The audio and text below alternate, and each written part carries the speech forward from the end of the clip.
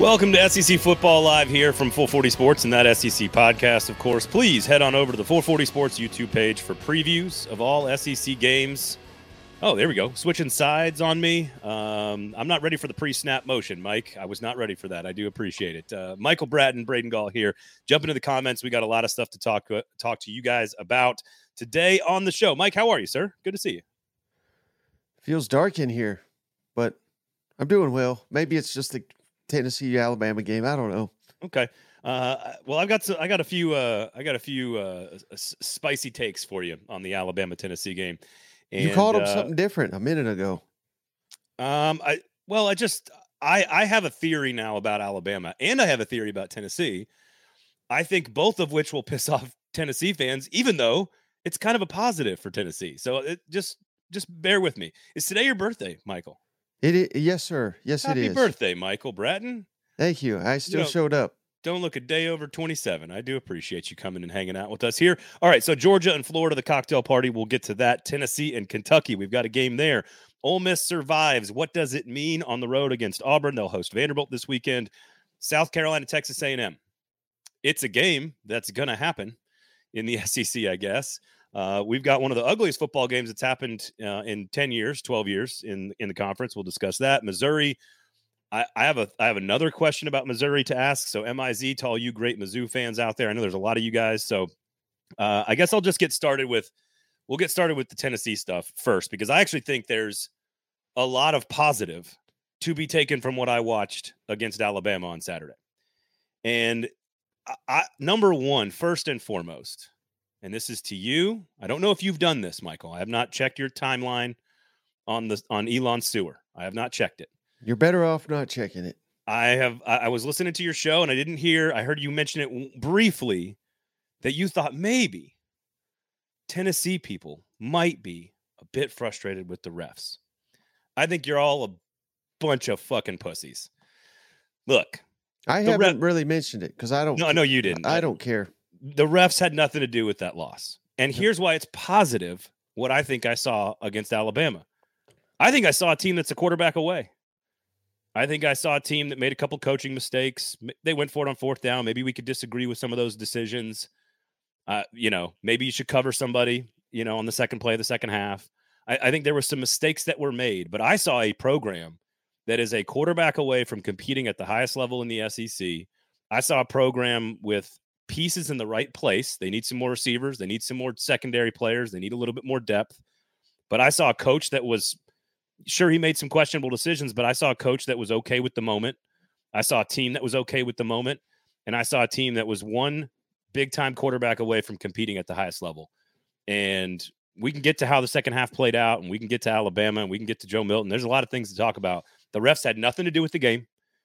They had nothing to do with it. You don't lose. You don't go on a 27-0 run and give up 27 straight points and get your ass kicked because of the refs. Complaining about the refs is some lazy shit. I don't want to hear it. It is about the other team, the coaches, and the players. You got outcoached. You got outplayed. But I saw a team that was up to the challenge. And that, to me, is my big takeaway and how I spin that game positively for Tennessee. I'm sorry. Did I wake up and it's the Bush Jones era again? I mean, what we're sitting here saying, oh, we gave him a shot. We gave him a good half. No, this is a Tennessee that won 11 games, that won the Orange Bowl, that, some people, not many, but some people thought maybe they could win the East. Some people even thought Joe Milton would be like a Heisman candidate or something crazy like that. Why do you keep telling jokes on the show? We're sitting here saying, oh, well, they tried. They looked competitive for a half of football against a team that I think is in decaying of a dynasty here, that I don't think has a legitimate shot to win anything of significance. And I'm talking about Alabama now. No, there's no pat on the back. You tried hard. You lost. You got dominated in the second half. There's nothing. Okay.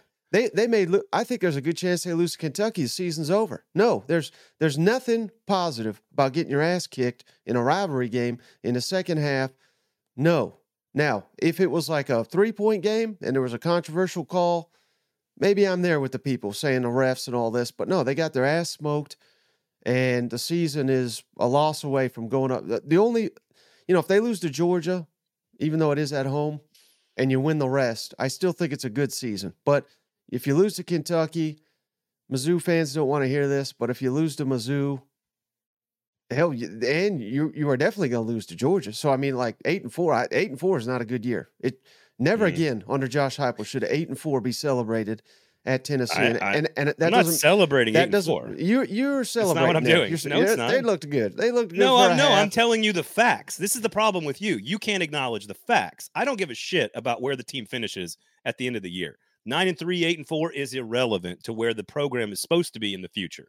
Where the program is supposed to be in the future is competing at the highest possible level for national championships. And if I want the team to compete for national championships, I need to see them do that year in and year out against the best.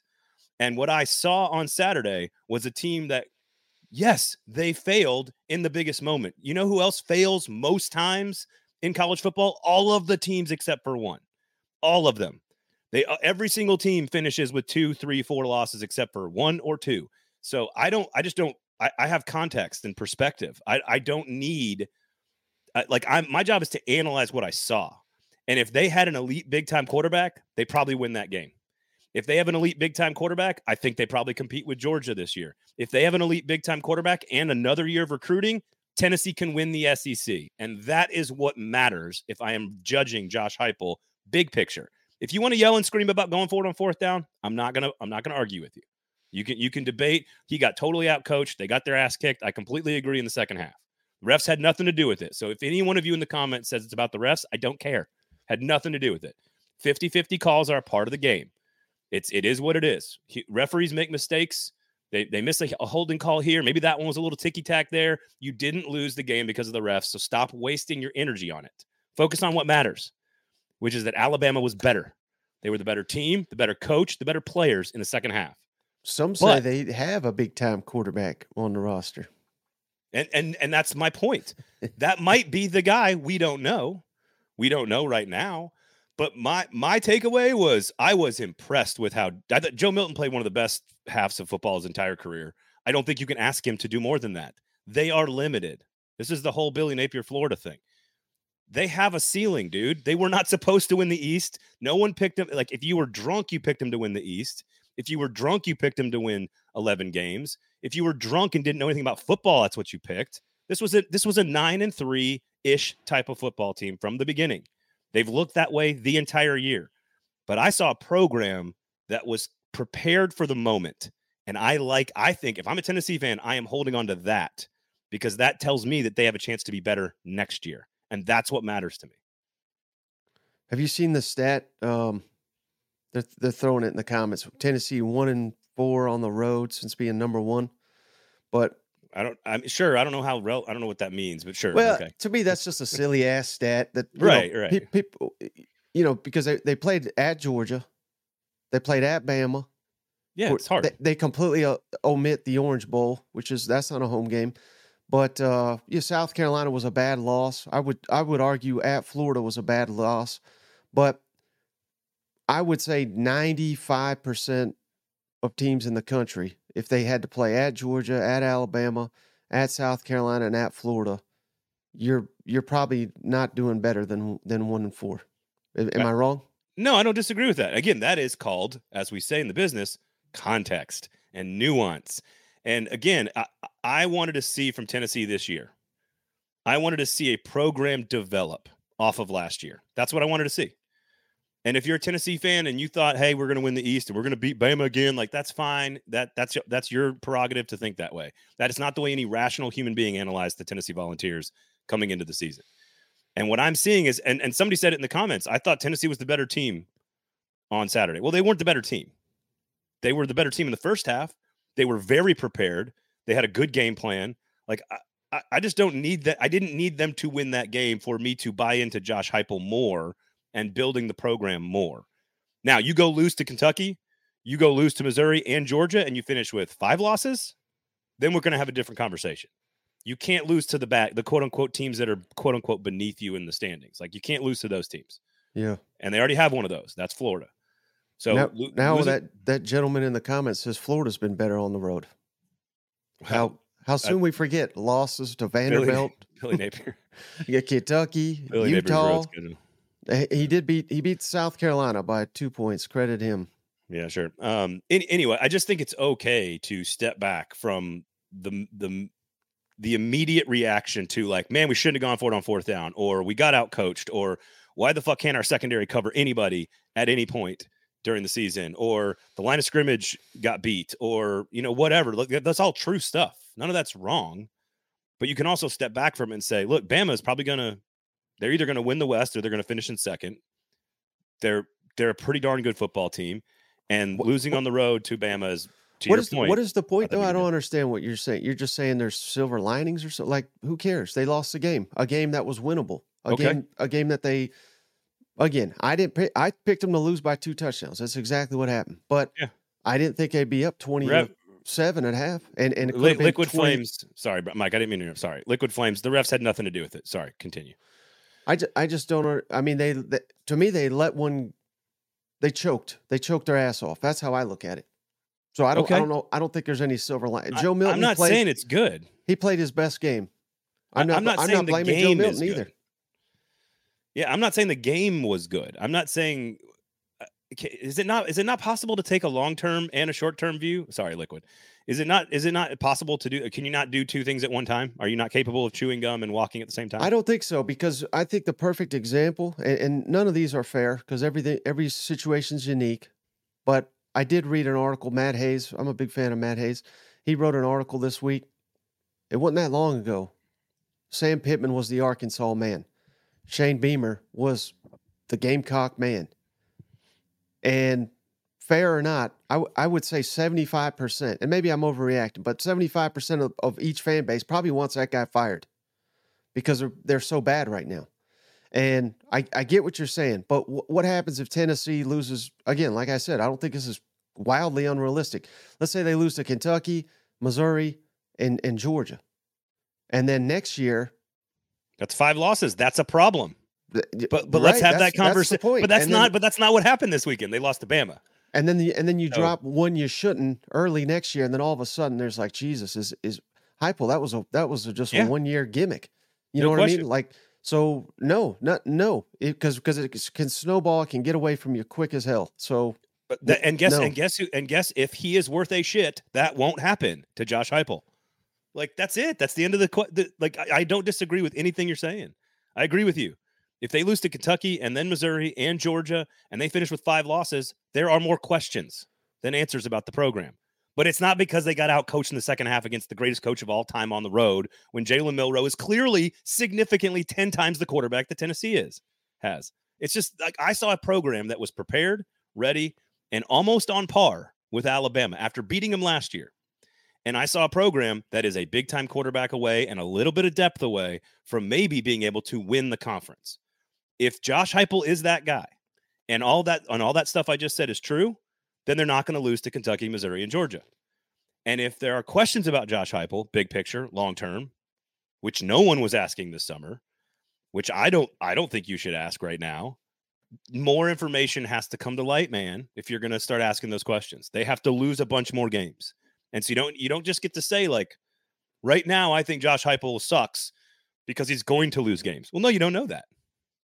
I'm just going on what I saw this weekend, which is I see a program, and based on last year and the year before, I'm seeing a program recruit well. I'm seeing a program develop depth. They had a historically epic, greatest quarterback in the history of the program last year, and it resulted in a couple of extra wins. Now they've got a guy who's average. He's fine. And he played a really good game because he was really well prepared, and the game plan was sound. And they came out and they missed a few opportunities against a team that's better than them. You know, one thing I don't like to bash these college players. I don't care that they're making money. So I'm not going to, don't take this as me bashing the player, but sure. The biggest issue, and I'll probably hold this against Heupel his entire career. I don't care what he does. He started Joe Milton over Hendon Hooker. And credit you. I mean, I don't think this was realistic at all, but you were the one that said, well, hell, what they should do if they were smart, Hendon Hooker's going off the NFL, whatever it costs, get Sam Hartman.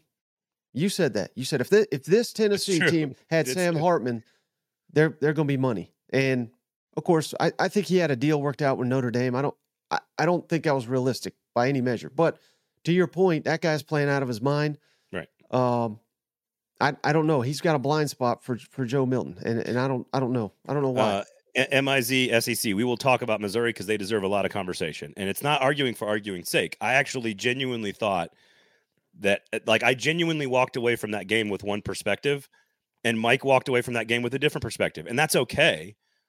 We can disagree about it. That's totally fine.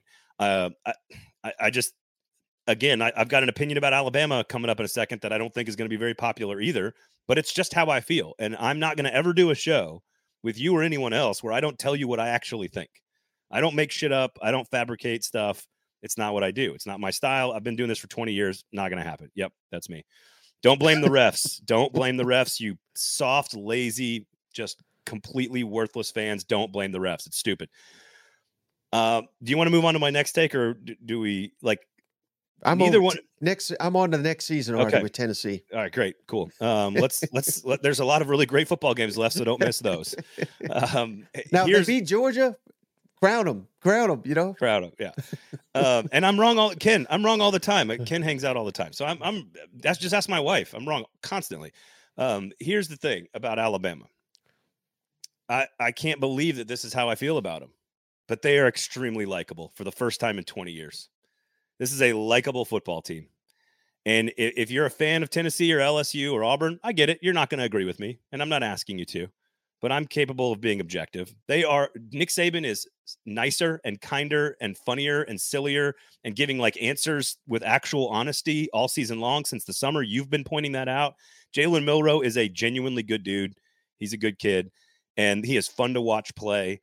They are a flawed football team that likes to make a bunch of mistakes in the first half and then come back and find ways to win. And I think if they play Georgia in the SEC championship game, the country, for the first time in 20 years, will be rooting for Alabama, not against them. I think Alabama is actually likable this year. And that is one of the hardest things, one of the weirdest emotions I've ever felt watching SEC football. Yeah. I mean, how could you not root for a roster with I didn't say root. I didn't say stars root. And, I didn't say root. They're scrappy. There's the most talented scrappy team in the country, but with a horribly unlikable Tommy Rees, Kevin Steele. I mean, they're fired their defensive coordinator 2 weeks into the season. You know what I mean? This is not a likable bunch. This is not no. There's nothing like them. They are winning. I'll give them that. They seem to be getting better. They got a great defense and special teams. I get it, but no, I can't. I don't know. You're out there today, man. I don't know what the hell is going on over there. Alabama traditionally is boring. They beat the shit out of people. They don't play exciting, interesting games. They don't like the personalities. Saban is a grumpy, angry, old curmudgeon that people like to hate. Like none of that is true about this team. They are far more. This is the most interesting Alabama team that I've watched in 15 years. That's just a fact. They are more interesting because you don't know what to expect. You don't know what they're going to do. The quarterback is very interesting to me. I think he's a very interesting personality type. He has a very interesting skill set. I think Tommy Rees needs to figure out how to design some quarterback run plays if they want to beat LSU next weekend. But Nick Saban he's all chummy with the fans and grabbing cigars, and he's given great answers he's given, old slappy guy on the radio show, credit for the point he's making about the offensive line. Like, he's a totally different guy this year. You said that all summer. You said it all season. He's behaving differently, and the team is behaving differently than they've ever behaved before. And if they play Georgia, tell me who the country's rooting for in the SEC championship game. Tell me who's America rooting for? Not diehard SEC fans, not diehard Auburn fans and Tennessee fans and LSU fans who hate Alabama every second of every day. I understand you guys. Alabama, Georgia, each of them have one loss. They're playing for the right to make the playoff in the SEC championship game. Who is America rooting for? They are not rooting for Georgia. I mean, why not? Why wouldn't they? I think people like the, no, because all the bullshit off the field. No, they're the two. People get tired of the champion. all the car stuff, all the arrests, the lawsuits, people are not rooting for Georgia. They got all those issues in They're not. Alabama. They just pay the police off. Remember, that's what Yeah, Jeremy Georgia- Pruitt said. Georgia's police aren't being paid off either. Don't get into that stuff. I'm just saying the casual observer from around the country Mhm. is seeing something more interesting from Alabama than ever before. And I find Jalen Milroe to be very likable. You can't tell me what to like or not like. Maybe I pick up what you're picking up, what you're throwing down here, because this is Saban's last year. So maybe they will. See, there you go. He's retiring. Maybe they'll root for him to make it to the championship and just get obliterated in his final showdown. I can see you there. Yeah, I would root for that. Maybe There if you you go. could lose like 69-0 in the national championship game. Look, I can put my fandom aside and be like, Jalen Milroe's a good kid, and I want to see him do well, and I think he's interesting, and I think his skill set's interesting, and I like watching him play. He's the number 2 most efficient quarterback in America in yards per attempt. I mean, he's an interesting guy. He makes big plays in the second half. He's getting sacked every week. He's got no help from his offensive line. Like, it's just an interesting team. They're way more interesting than any other normal Bama team, which just is like barely even worth watching. Bama's normally not even worth watching. They're like, it's boring. And this is not a boring Alabama team. So that's all. That's my theory. And you don't have to agree, and none of you in the comments have to agree either. But I'm the one with the microphone. So I don't think anyone agrees. That is fine. correct. That's fine. So there you go. Otherwise, the only question I have about Alabama, because I'll go back to it. It's the design quarterback run is the only thing that they've got to add that to the game. Tommy Rees, anybody, somebody in the facility, put the design quarterback run in place. And once you have that, the offense actually could be pretty good, and they can beat LSU, and maybe they can hang with Georgia. I don't know. We'll see this weekend against Florida for Georgia, but that's the only thing I really have to say about the team. So interesting and likable. That's fair, Matt. That's fine. If you don't think those are the same, that's fair. I like things that are interesting, though. To me, covering the game, that is the same thing. Like Nick Saban has been a far more likable character this year than he's ever been before. They have a more likable quarterback than they've had. I mean, frankly, Bryce Young and Tua. I like Jalen Hurts. He was very likable. Jalen Hurts is very likable. I agree. And I guess what this team reminds me of? 2017 Bama. We've said that for months now. This is a 2017 Bama reincarnated, and they're trying to win the same way. Maybe it works against LSU. Maybe it doesn't. Was that the one that got Deshaun in the rematch? No, they lost to Deshaun in the rematch in 16. They beat Deshaun in the first one in 15. It was the Jalen Hurts true freshman year where they played bully ball and they leaned on folks. They did not win the division. And then they beat Georgia with Tua in the second half in the championship game. But Jalen Hurts you're absolutely right. Jalen Hurts was an extremely likable person as a character in this story that we call college football. And Jalen Milroe and Saban are way like Bryce Young, douchey. I don't know, man.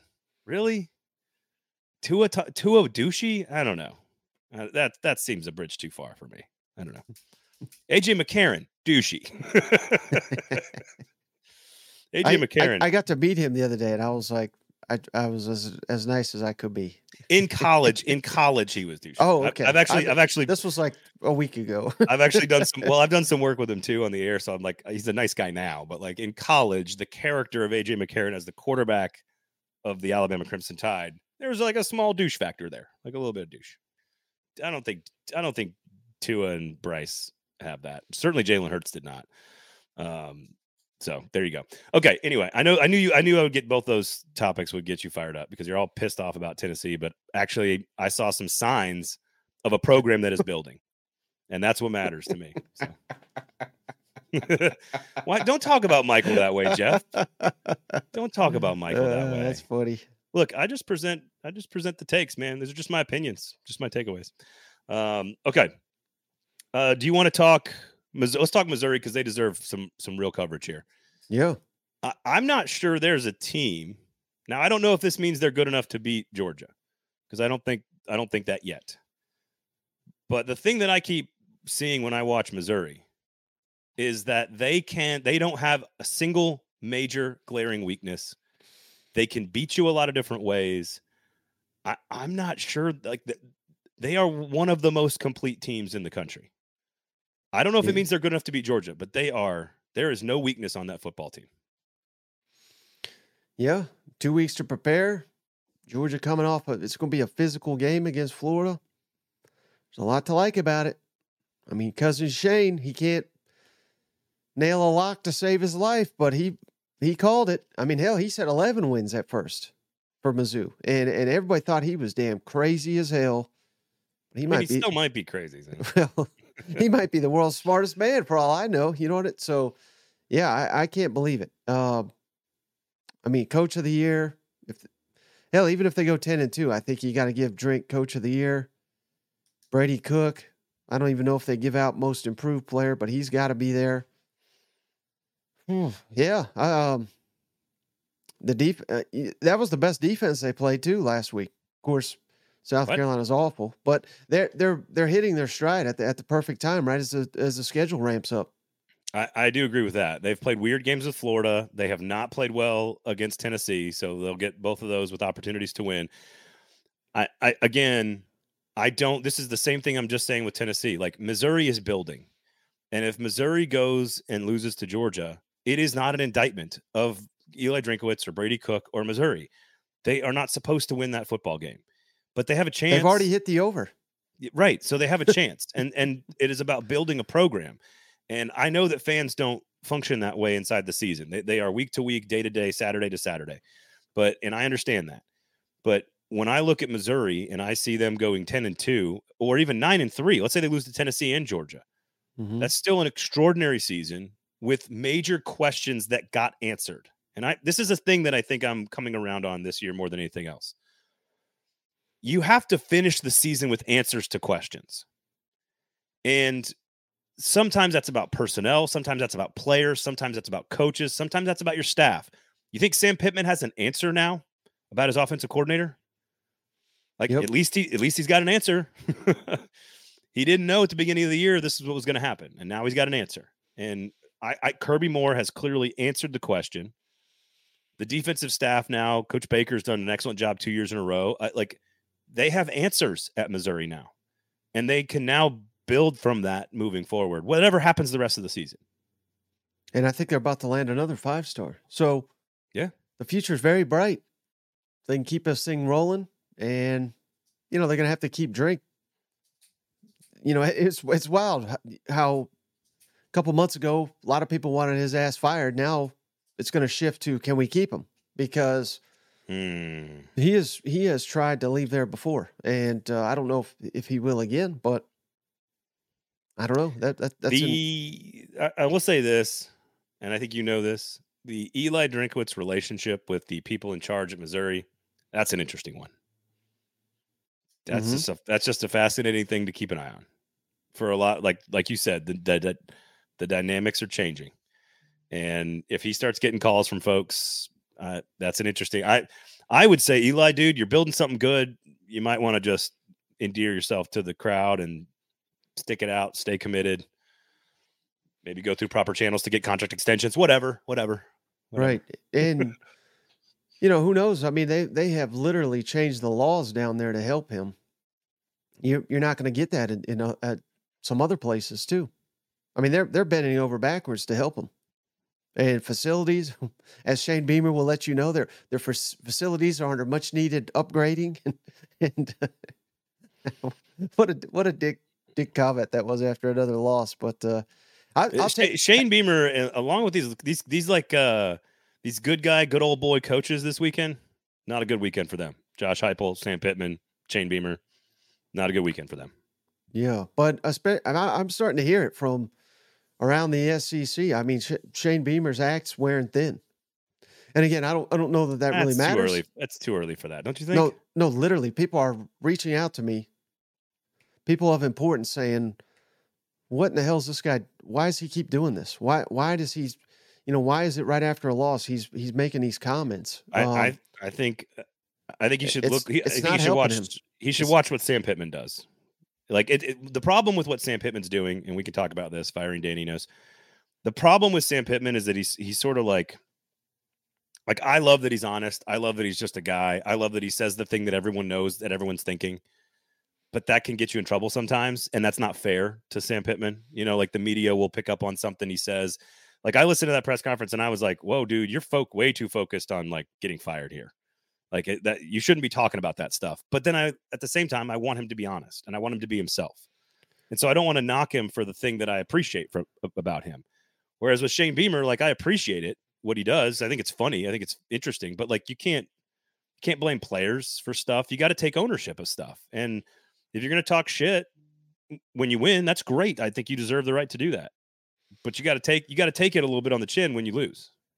I don't mind Pittman talking about getting fired because that's what people are talking about. I think it's stupid when these guys pretend, you know, the AD's got my back. I just talked to, I mean, Will Muschamp's, he's done that 20 times, you know. No, I just got done with old Tanner. Tanner says I'm good, you know, and then a week later his ass fired.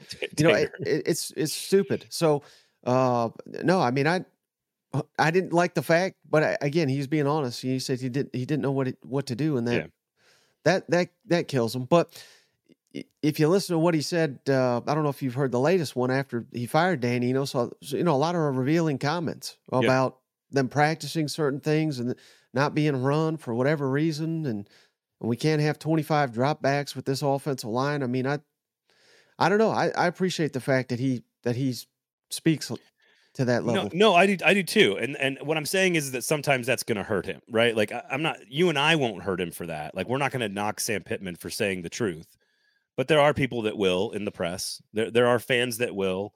Like it just kind of comes with the territory. You're damned if you do, damned if you don't, right? Like if you are, we beg you for a quote, we beg you for something of honesty, we beg you for a moment of real human emotion, and then you give it to us, and we're like, oh, why the fuck did you say that? So like it's a tough spot. But what you can't do is what Shane Beamer's doing, which is point fingers, blame people, make it about other things when you just need to. All you got to do is just go to the podium and say, look, I got to do better. All you got to do is say it's my fault and I got to do better. And that's all you got to do.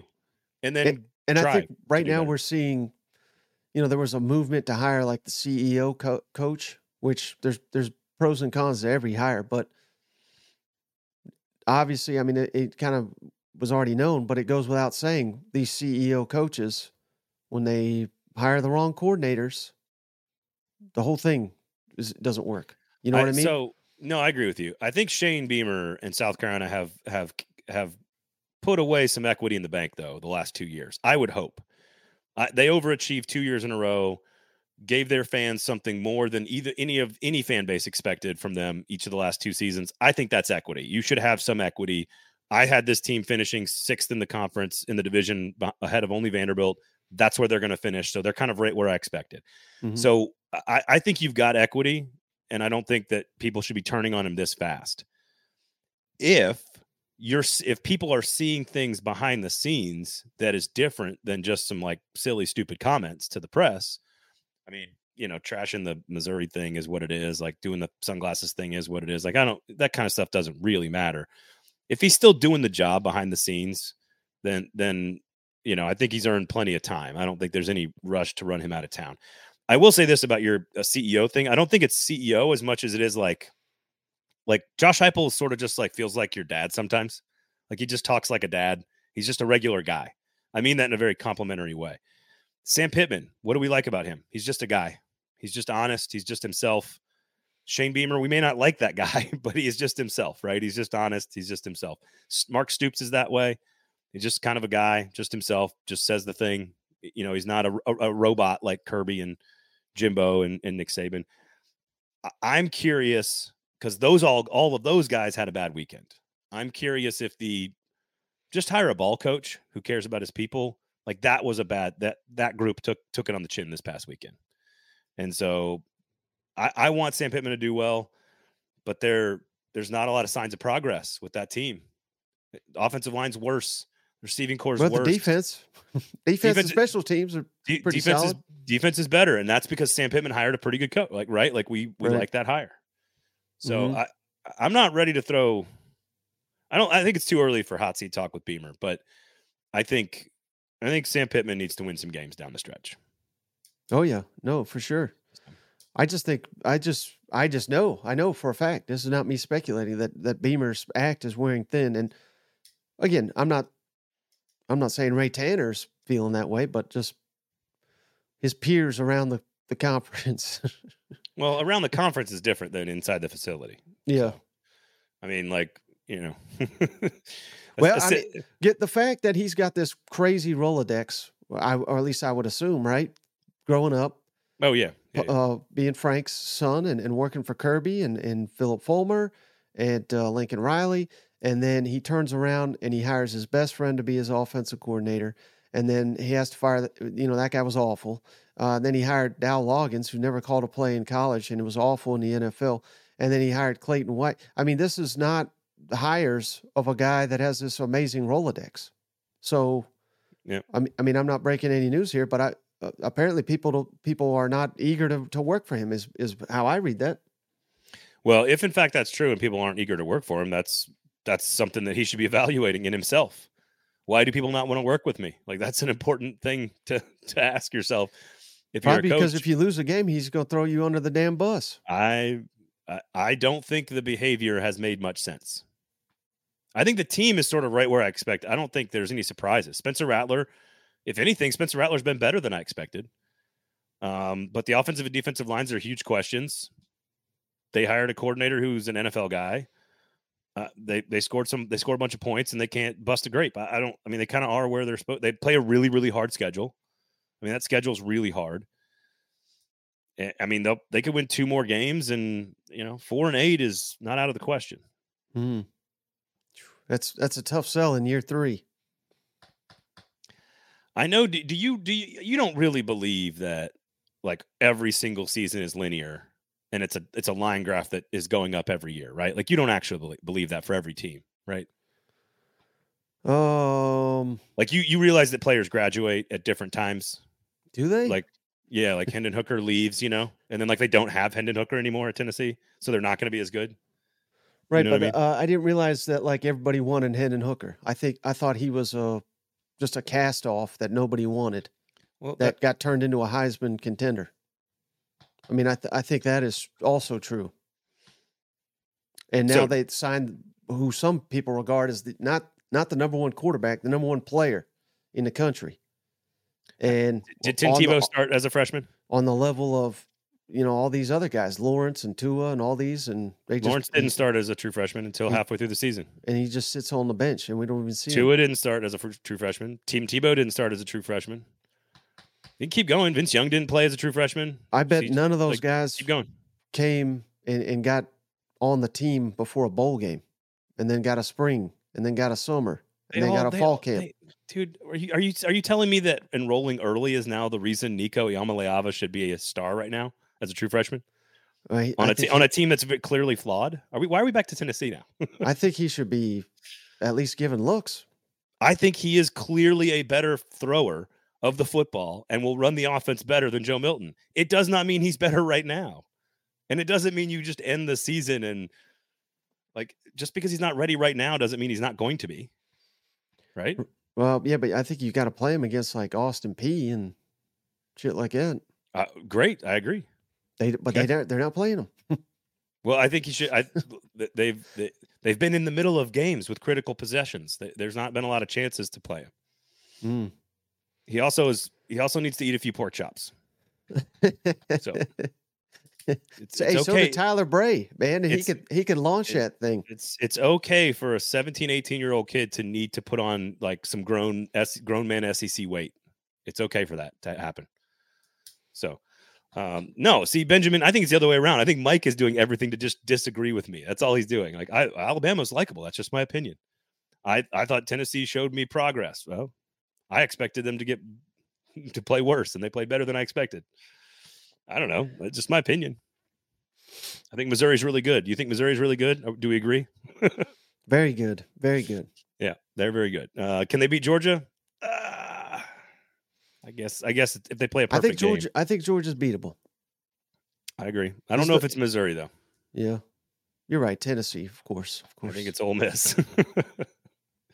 Ole Miss. I heard you downplaying Ole Miss's win, man, by the way. I think that's a pretty decent win for Ole Miss. Like, not a good team they beat. Mm-mm. They didn't play a great game. But guess what happens in college football? You play 12 of them, and you don't always play great. You don't always play perfect. And sometimes you have to survive difficult situations. They were up by 2 touchdowns in the final minutes of the game. They had the game largely in hand. Jackson Dart was brilliant. They ran the football very well, over 200 passing and rushing against a solid defense in a hostile environment. To me, that is Ole Miss doing what Ole Miss normally doesn't do, which is handle their business on the road and do the job. They did the job last week. And it seems like a lot of Auburn people are saying, "What the hell are we doing?" But it's Hugh Freeze in over his head. I mean, they're already asking these questions, and yet we're supposed to turn around and say this number 13. That was a hell of a win. We're ready to run off our coach. You know what I mean? Like, I don't know. I mean, I guess a win's a win. Is particularly at night on the road in the SEC. That should always be celebrated. But I just don't know what the hell to make of Ole Miss. And now they're getting the running game going. That's critical to the whole thing. If they can run on Georgia, they can beat Georgia. I don't think they can run on Georgia though. But I don't think valid. I don't think they can run on these elite teams. They can run on Auburn. That's fantastic. They couldn't. Did you just call Alabama elite? I think you just called Alabama elite. Is what I just heard. Their defense is certainly elite. Yeah, they can't run on these elite teams, aka it's Alabama. It's the defenses, obviously, that they're running on.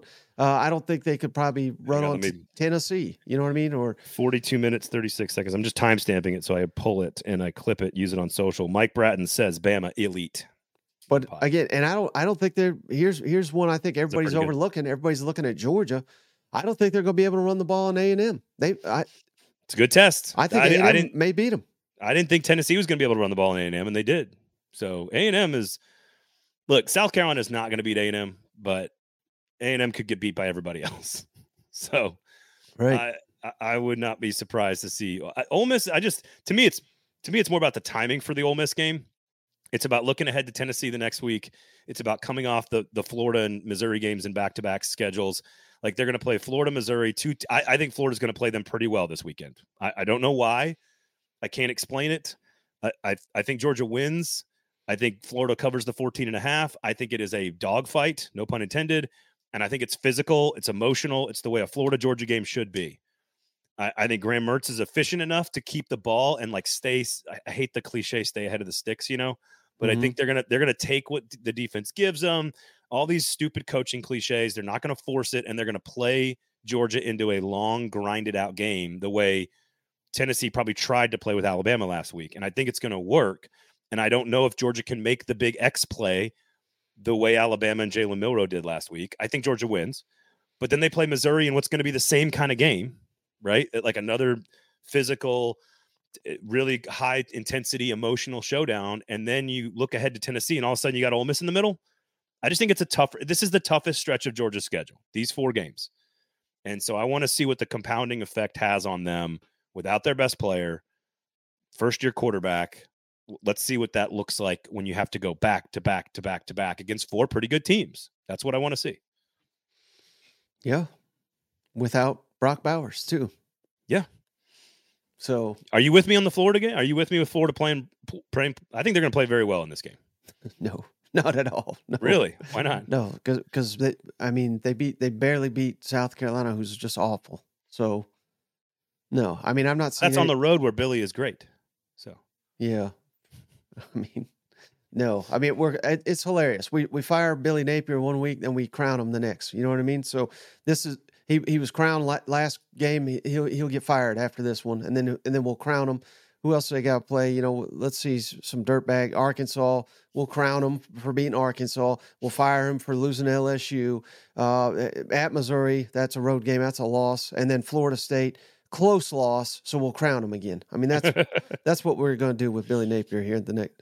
Hey, the Missouri-Florida game is maybe the weirdest game in the entire conference. I think Missouri won in Gainesville with 119 yards of offense one year. It was worse. It was a worse offensive performance than Arkansas and Mississippi State. So I just think that they will. They're not there personnel-wise, obviously, with Georgia. They're not ready to compete with Georgia.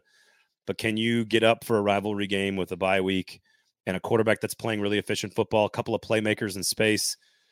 I think they are going to – it'll be the best they can do is basically what I'm getting at. Yeah. No, I hear you. That's a wild. I mean, all these Missouri games are interesting to me. As they close out the season, I Well, mean they're all winnable and they're all losable. They're a team that's fighting for a division championship. I think that makes everything they do interesting. There's no question about it. Mm-hmm. Mississippi State, Auburn. I don't know if there's anything else you want to talk about with some of these games. We can get to Tennessee, Kentucky, because Tennessee has traditionally owned this game. Quickly on the Arkansas thing, 7-3. I mean, I don't even know what to say other than like I heard a few people asking questions, and I think somebody asked a question in the press conference as well after the game about KJ Jefferson. And I just want to be like, the only thing you don't need to ask questions about at Arkansas is the quarterback. That's it. He's the only one you don't have to ask a question about. So if somebody's asking questions about KJ Jefferson, like do better and pick a better question, because that's the one guy you don't have to ask questions about. Yeah, no, I agree. I thought it was pretty revealing that Sam Pittman, basically it said we're lifeless. There's no energy. So that's bad. It's a bad sign when it's his job to keep the energy up. Right. So if they have some energy, can they win? I think they can win some of these games, but I've kind of been saying that all year and it's not happened. But it's wild that the same team that basically pushed Bama to the limit, that pushed LSU to the limit, was the same team we saw score 3 points against Mississippi. I can't wrap my head around it. When the coach, and this is where you kind of get killed if you say the honest thing. If you come out and say, like, we just don't have energy, well, that's the one thing that it's your job. I mean, your job as the head coach is to get a team up, to get them motivated, to get them focused, to have them confident in their game plan. And that's sort of something you have to do every day, like all the time. It's not just like a big pregame speech. It's something you have to instill as the process, right, that Saban does. So that's a concern when he says that, because that is a direct indictment of himself. And I appreciate that about Sam Pittman. I'm not going to hammer him for it. But that was a pretty pathetic showing. One of the worst. I think it's the worst since the 3-2 game, right? Fewest points scored in an SEC win since the Mississippi State Auburn 3-2 game from whatever it was, 12 years ago, I think, 10 years ago, 11 years ago, something like that. So Mississippi State at Auburn, like avert your eyes, I guess. Not safe for work. I don't know. Put a label on it. X-rated. I don't know what to say about that one. Somebody needs. I would say the winner though is not guaranteed, but going to take a huge step towards making a bowl game. I mean, there's a lot on the line for both of them. I know you probably hate this, but like the only reason I care about getting to bowl eligibility is practice. You get about 15 extra practices for your young players, and a trip during the winter months. That's fun. That's cool too. Well, and I think both coaching staffs that's vitally important for both of these guys. Yeah, no, it is for both those teams. Year one, to have the extra month of practice, to have the extra time to recruit, to have the things that you can sell to your players, to build energy and momentum. I completely agree. What actually happens in the bowl game is irrelevant to your program long term, but it is critical to have it. So I agree. It's a big game for both teams. And listen, Mississippi, I guess the one piece of context that's important is that Will Rogers didn't play, I guess. So that's important to note. I don't, you've been begging for Mike Wright. You thought Mike Wright should have been the starter from the beginning. So yeah, I guess you got your wish, and they scored a whole 7 points. So I know you hate bowl games and all that. You just hate college football. But let me ask you this. If you missed a bowl, let's say you went 5-7, but would you rather that, or would you rather be 6-6 and just get completely hammered in the bowl game, or 5-7, but you win your last game, regular season, what have you, or you get 6-6 and you just get obliterated in the bowl game, and the fans have to live with that for 9 months? Which one do you think is better? Well, if you're asking me, are fans smart and rational, and which one's best for the program? Because fans are not smart and rational. It's not short for logical or rational. Fan is short for fanatic. So I don't expect fans to take that hat off and look at the result of the Poulan Weed Eater Bowl in context of what's important, which means nothing for your program moving forward at all. Again, the fact that your freshman and sophomore players got 15 extra practices, and you got to be around your team and your coaching staff for an extra 2 months, and that you get to sell that trip to recruits, is what actually matters to the development of your program long term. Whether or not you beat Air Force in the Liberty Bowl means absolutely nothing long-term for the success or failure of your program. And we have science to back it up. There is no data that indicates winning your bowl game or losing your bowl game indicates future success or failure. There's no data that backs it up. So getting to the bowl game is vastly more important. If I'm the coach, I'd rather get blown out in a bowl game than go 5-7. Were you referencing Missouri there? Because I think haven't they lost to like Air Force and great. They've lost to a couple of these in the bowl games. Not great, but you know what I mean. But that's the point. It set up the success of this year. That's exactly right. Because they got them practices in. Although Brady Cook wasn't practicing, I don't think, because of the injury. So who knows? Who knows? Tennessee, Kentucky. Let's talk about this one. Tennessee has dominated this rivalry. The games in Kentucky have been very interesting and fun. And look, which quarterback can hit a barn with a football? I don't know. Neither one of these guys is particularly accurate right now. Tennessee's the better football team, but Kentucky's at home. I was a little surprised at the number. Tennessee being favored by 3.5 on the road seems a little like that. I feel like this is more of a pick 'em, but Tennessee's the better team. I think throughout the course of the year, Tennessee has shown that they're the better team. That's all I was getting at with their performance against Bama, is that Tennessee and Kentucky's two biggest tests of the year.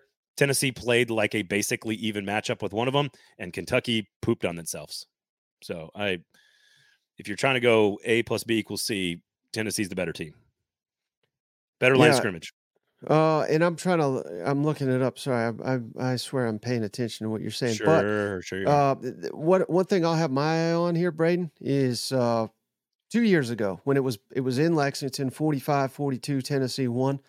Was that like 46 minutes time of possession for Kentucky, something like that? Tennessee scored. It took them one play, 75 yards, 11 seconds. The next possession, 3 plays, 75 yards. It took 26 seconds.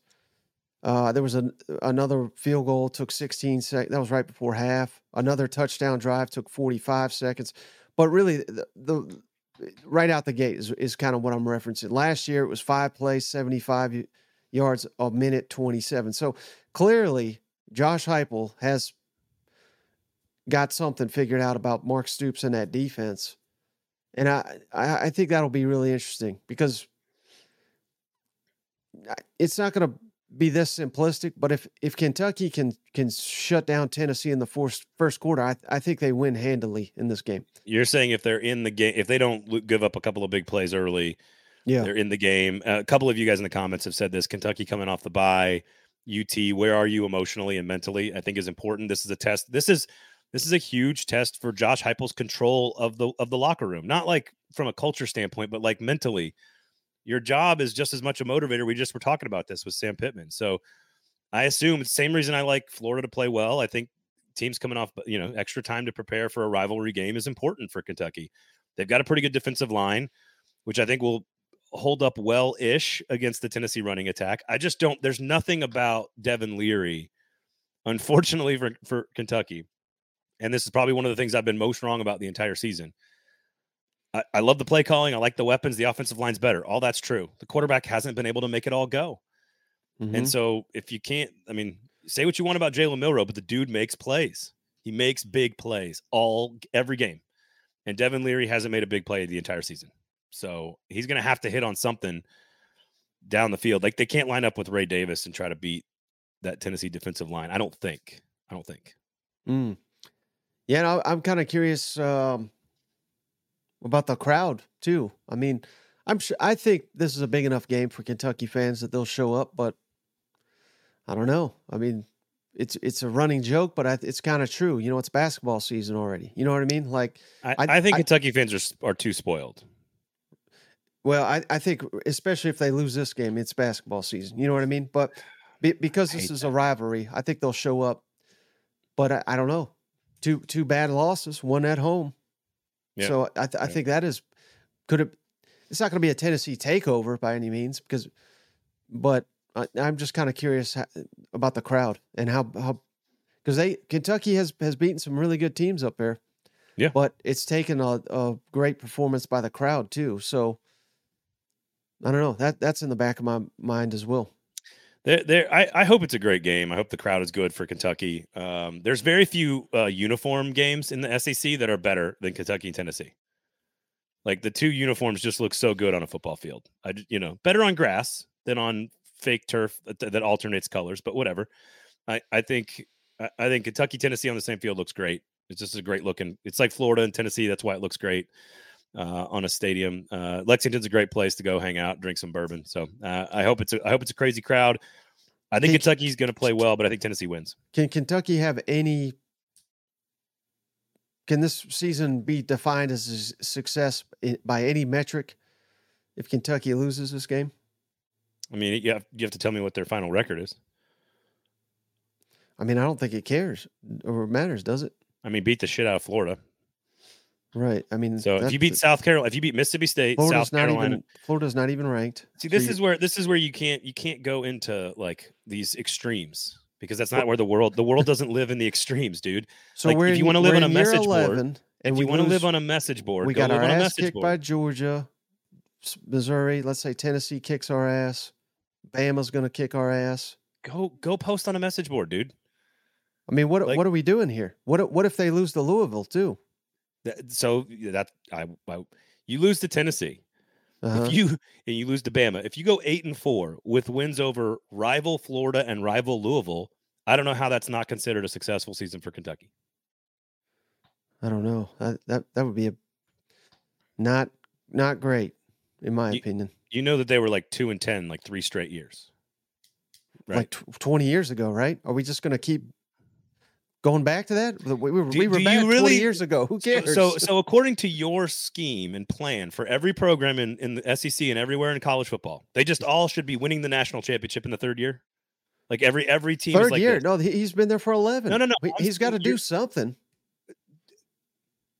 We are spending money in NIL. I'm not going to spend more time on this show debating Mark Stoops because you're just the greatest coach in Kentucky history with multiple 10-win seasons, something that no one has ever accomplished in modern Kentucky history. This is the same argument with Dan Mullen at Mississippi State.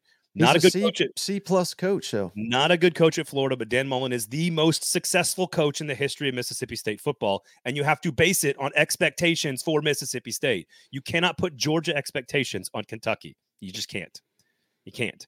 You can't put Alabama expectations on Ole Miss.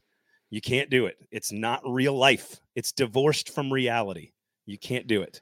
So multiple 10-win seasons, churning out first-round draft picks, developing All-Americans, competing week in and week out against the best teams in the SEC, that is a reasonable expectation for Kentucky. Winning 11 games and winning the SEC East has never been done before. Well, he's the best of all time. You just said it. He's got to do it at some point, doesn't he?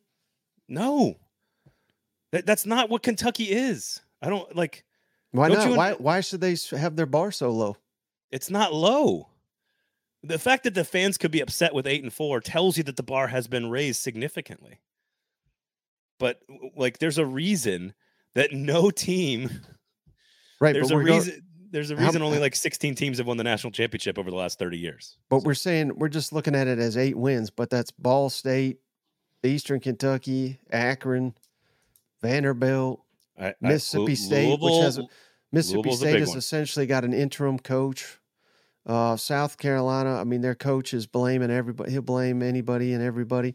And Louisville, and that's a big if because aren't they playing? I don't know anything. Louisville's about good. Louisville's good. So I'm not even saying they're if year 1 Louisville guy beats you and you're in year 11. It's so people are in the comments. Great. It's not about lowering expectations. It's about understanding like what a roster looks like and what our expectations for a program. Like there are teams in college football and in the SEC that have 100,000 seat stadiums, unlimited resources, deep pockets, and they're the reason they have won all the championships. It doesn't mean that like and this is where the 12-team playoff matters so much, is to Matt Corral Ole Miss, is to Bobby Petrino Arkansas, is to 10-2 Kentucky. Like I truly don't. Missouri's best teams ever won the East on like a fluke, basically. And we're going to learn this year that Missouri is probably at its best a 10-2 team. And because you cannot compete with teams that have first-round picks at every position. That's never been done in college football. I don't think it's fair to ask people to do that and do the thing that's never been done. But in a 12-team playoff, those 10-2 teams get to go show it on the field to other teams from other conferences. And that's where I think that there's value and success. And you can raise the bar based on that. I think asking a guy who recruits 6th in the SEC East every year to beat the team that recruits number 1 in the country every year, I don't think that's reasonable. I think that's ridiculous. Well, they got the best quarterback out of the portal by many regards. Many people said that. Sam Hartman. Sam Hartman was the best. Well, all right, number 2 then. They got Ray Davis, who I had on my all SEC ballot because I thought he was elite, and I think he's proven that. They got the best defensive coordinator right now in the SEC, and we're sitting here saying, well, they finish strong, 8-4. All right, I back up on the fluke 2013. I back it up. You guys are correcting me. I apologize.